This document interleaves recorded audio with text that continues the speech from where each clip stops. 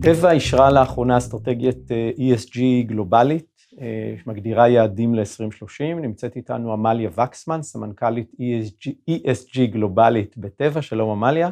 שלום מומו, תודה שהזמנתם אותי. תודה שבאת, ונתחיל ישר רגע. סמנכ"לית ESG, זה שם שאנחנו לא מכירים עד היום, לא Sustainability, לא CSR, משהו חדש?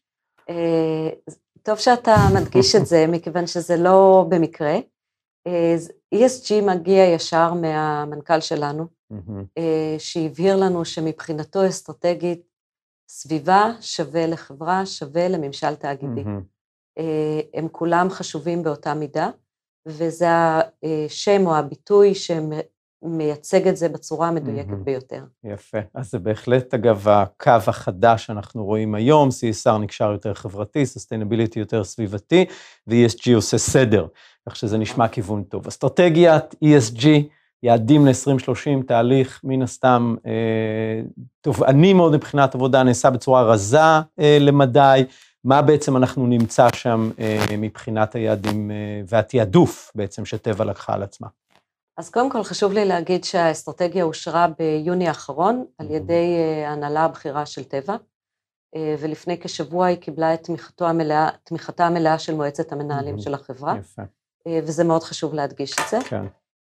התהליך היה תוצאה, או האסטרטגיה היא תוצאה של תהליך של תיעדוף, מה שנקרא מבחן מהותיות שנעשה בחברה בחודשים האחרונים, ובעצם תחת כל אחת מהאותיות האלה, E, S ו-G, יש כמה נושאים שאותם אנחנו מתעדפים, למרות שסך הכל יש לנו כ-21 נושאים שמולם אנחנו רוצים להראות ביצועים ושיפור בפעילות ובהישגים של טבע.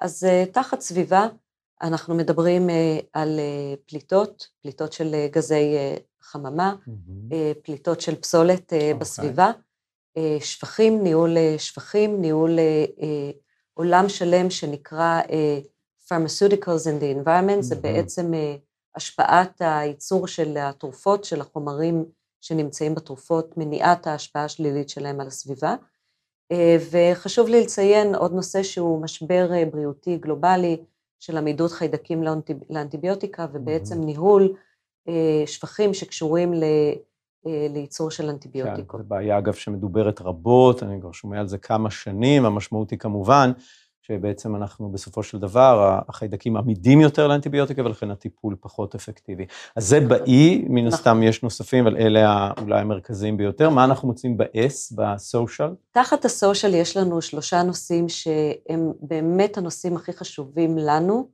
כטבע, הם מאוד טבעיים הייתי אומרת. הנושא הראשון עוסק בנגישות, מה שנקרא באנגלית access, נגישות של חולים לתרופות, בעיקר בראש ובראשונה לתרופות הגנריות שלנו, שם אנחנו החברה הגדולה ביותר בעולם. הנושא השני הוא הכלה וגיוון, חשוב לי שתשים לב, קודם הכלה, אנחנו רואים בהכלה את העניין התרבותי, את המקום שאנחנו רוצים לתת לכל העובדים להרגיש שהם יכולים לממש את עצמם, לא משנה מי הם בחברה באופן מלא, ודייברסיטי זה בעצם האופן שבו זה בא לידי ביטוי, זה מדיד, אז הכלה וגיוון, והנושא השלישי זה מעורבות של עובדים, או מה שנקרא employee engagement, וחיבור של עובדים קיימים, עובדים עתידיים, נושא הטלנט הוא מאוד מאוד חשוב לחברה כמו טבע, לחברות תרופות בכלל, אז זה הנושא החברתי השלישי, יש עוד נושאים, אבל אלה נושא המיקוד. וגם פה נושאים מהותיים מאוד, חמים מאוד בתעשיית התרופות, וכמובן האינגייג'מנט, מתקשר לקוביד, מן הסתם גם נחזור לזה תכף. מה אנחנו מוצאים ב-G, ב-governance? וב-G אנחנו באמת שמים את הדגש על אתיקה, על מניעת שחיתות, על ניהול ESG במערכת, בשרשרת האספקה, וניהול איכות ייצור של תרופות באיכות הטובה ביותר. יפה, אז יש פה 21 נושאים, מתוכם נגעת בנושאים שהם אולי בסדר העדיפויות הגבוה עוד יותר, כולם מההתרשמות שלי וביחס לחברות תרופות אחרות, נוגעים ממש בליבת ההשפעה ומתייחסים גם לפוטנציאל הצמיחה של טבע הלאה. בואו ניכנס לאקסס לנגישות לתרופות, נושא שהוא שוב על רקע הקוביד עולה אפילו עוד יותר לדיון. מה המשמעות של זה כשמתכוונים ליישם את זה בפועל? קודם כל, טבע היא חברה גנרית עם ארון התרופות הגדול ביותר מבין כל חברות התרופות בעולם. אנחנו מגיעים לכ-200 מיליון חולים מדי יום. וואו. אז זה ככה כדי לחדד למה access או נגישות לתרופות זה דבר מאוד מאוד חשוב. תרופות גנריות בהגדרה הן תרופות שמאפשרות בגלל המחיר היחסית נמוך שלהם, להרבה מאוד חולים לרכוש אותם, אבל עדיין יש הרבה מאוד אוכלוסיות חלשות מאוד, שגם המחיר המאוד מאוד זול של התרופות האלה, או מסיבות של כשלים של מערכות בריאות, או של שרשרות אספקה, חולים לא מגיעים אליהם. ולכן זה נושא שהוא מאוד מאוד חשוב לנו, ואנחנו התחייבנו בשנים הקרובות לבנות כ8 שותפויות, שמטרתן להביא תרופות לאוכלוסיות נזקקות, בתחומי בריאות מובחנים, והרעיון הוא שהפרויקטים האלה יתקיימו באפריקה, במדינות מתפתחות, וגם בשווקים הגדולים שלנו, כמו ארצות הברית, ישראל שגם שם קיימת בעיה של נגישות. שגם במקומות שהם בעצם מפותחים, יש עדיין אוכלוסיות וזה המקומות שבהם אנחנו פועלים ומייצרים ועובדים. אני אתן אולי דוגמה. כן, בואי ניכנס ונראה מה זה בעצם אומר. שמה זה אומר, קצת להמחיש את זה. אז השנה השקנו או חברנו לשותפות מאוד מאוד מרגשת, חברנו לפיילוט, זה כרגע מאוד קטן, אבל חייבים להתחיל בקטן, של טיפול או סיוע בכל הנושא שקשור לסרטן בילדים. במדינות מפותחות, בערך 80% מילדים שחלו בסרטן מחלימים.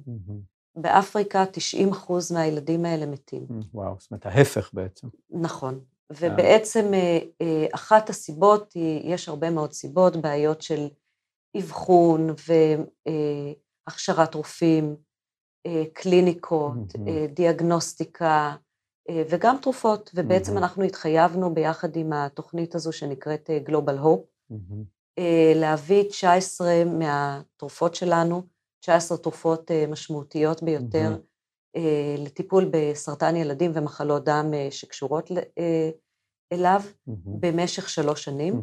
הפיילוט מתחיל במלאווי עם 700 חולים, אנחנו מאוד מקווים לעשות הרחבה, סקיילינג של הפרויקט הזה ל9 אתרים נוספים באפריקה, ומבחינתנו זה איזשהו מודל, איזשהו תוכנית קטנה שאנחנו מקווים שהיא תגדל, ואנחנו כרגע בוחנים ורואים איך היא מתקדמת. יפה מאוד. אישרתם את האסטרטגיה ביוני 2020, הקורונה כבר חזק עמנו, אסטרטגיה, קוביד, הפריע, חיזק, שינה, איך הדברים נראים? כן. קוביד זה ESG בפעולה. בעצם קוביד היא מבחן לכל החברות בעולם, לא רק של היכולת שלהם לשרוד עסקית, אלא היכולת שלהם לתפקד בכל הפרמטרים שהם ESG, שבעצם הם הפרמטרים הלא פיננסיים. ולטבע, לנו בטבע היו 3 תחומים מרכזיים, שבהם התמקדנו, ואני חושבת בהצלחה לא מעטה, בתקופת הקוביד, והם גם האתגרים שלנו קדימה. קודם כל העובדים שלנו.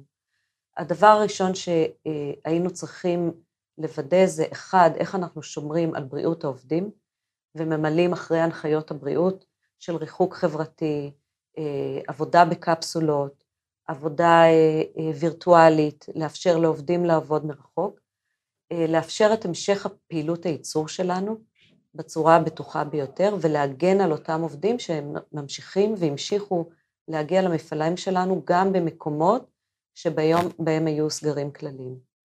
הנושא השני, בעצם הוא החולים.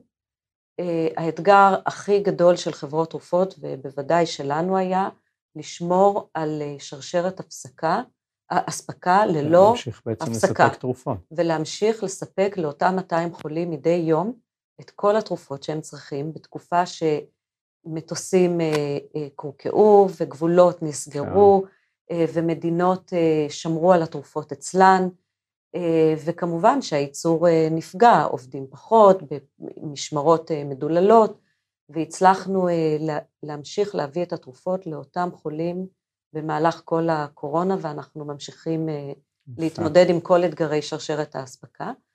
והתחום השלישי הוא בעצם תמיכה בממשלות וארגונים בינלאומיים, בשעת חירום כשהם היו זקוקות לתרופות ניסיוניות ואחרות לטיפול בקורונה, מתרופות למחלות נשימתיות, תרופות שנבדקה יעילותן בהפחתת העומס האווירלי, ובעצם אני חושבת שטבע הגיבה מאוד מהר בשביל לסייע לארגונים האלה. יפה מאוד, אז בעצם את אומרת, קוביד זה ESG בפעולה וממחישה את זה. בואי נתייחס לנושא הסביבתי, בארץ הוא מדובר הרבה יותר מבעבר, אבל עדיין אולי פחות ממה שאנחנו שומעים בחברות גלובליות, נצלול טיפה יותר פנימה לנושאים שהזכרת מבחינת המהותיות הסביבתית של טבע. קודם כל, טבע כבר ב-2014 שמה יעדים ל-2020 שהשגנו אותם ב-100% בתחום הסביבה. יפה. תחום הסביבה מאוד חשוב, אנחנו מייצרים במעל 65 אתרים ברחבי העולם, וההשפעה הסביבתית של ייצור תרופות היא חלק מאיך שאנחנו בעצם מנהלים את העסק. אז אני אגיד שקודם כל אני רוצה לתת דוגמה להישג, למשל באירופה, כ-100% מהאנרגיה שלנו היא אנרגיה מתחדשת. קבענו עכשיו, יחידת הסביבה שלנו קבעה יעדים ל-2030, שכוללים קודם כל מה שנקרא יעדים מבוססי מדע, Science-Based Targets. זה גם נושא אגב חם מאוד של פי מדע לקבוע בעצם את היעדים קדימה של החברות. נכון. התחום השני זה בעצם עמידה בהסכם פריז, הפחתה של גזי חממה, עמידה בסקופ 1 וסקופ 2, הפחתה של 33%, הבייסליין שלנו 2014, אנחנו מדברים על יעדים ל-2030, המשך הגדלת האנרגיות שאנחנו קונים לאנרגיות מתחדשות, וכמובן ניהול המים, ניהול הפסולת, והפחתת ההשפעה של חומרים שקשורים לייצור אנטיביוטיקה ב-100% ממפעלים שבהם אנחנו מייצרים, וכ-50% בקרב ספקים שלנו. יפה מאוד. כלומר, אנחנו מסתכלים על נושא הסביבה, גם מבחינת המפעלים שאנחנו מייצרים, וגם כמובן בשרשרת האספקה. בשרשרת האספקה. יפה מאוד, והסכם פריז הוא שוב, אני חושב, סיטואציה שבה אנחנו מוצאים לא מעט חברות גלובליות שהתחייבו ליעדים האלה, ויפה שטבע גם שם. לסיום, תהליך כזה של קביעת מהותיות, שכבר הזכרתי שהוא היה תהליך גם רזה מאוד מבחינת תהליך העבודה שלו, ברכות כמובן. תודה רבה. ומה התובנות שלך, מה ההמלצות שלך, כשאת מסתכלת על התהליך הזה וממליצה לחברות אחרות שמתחילות אותו, עושות אותו כעת? קודם כל צריך להבין שזה תהליך. זה תהליך שיטתי, ותהליך שהוא לטווח ארוך, והוא לאורך זמן. ותהליך זה אומר שצריך לקחת את עובדי החברה ואת ההנהלה, צעד אחרי צעד, ביחד איתנו. buy in, מה שאוהבים להגיד. buy in, וגם הקצב הוא הרבה פעמים הקצב שהוא נכון לחברה. לא כל דבר ב-ESG זה רק ציפיות מחזיקי עניין. ESG זה בראש ובראשונה מי אנחנו כחברה, מה חשוב לנו כחברה, מה ההשפעות החשובות שאנחנו רואים לנגד עינינו שלנו על העולם ושל העולם עלינו, ולהתאים את הקצב ואת היעדים לאיפה שהחברה נמצאת. הרעיון הוא להראות שיפור לאורך זמן. דבר נוסף זה תיעדוף. יש הרבה מאוד נושאי ESG, והרבה מאוד נושאי ESG שצריך לתפקד בהם כמו שצריך, אבל צריך גם לבחור את המיקודים ואת התחומים שהם באמת חשובים לחברה. וגמישות, מה שנקרא... מילת מפתח, בימים אלו.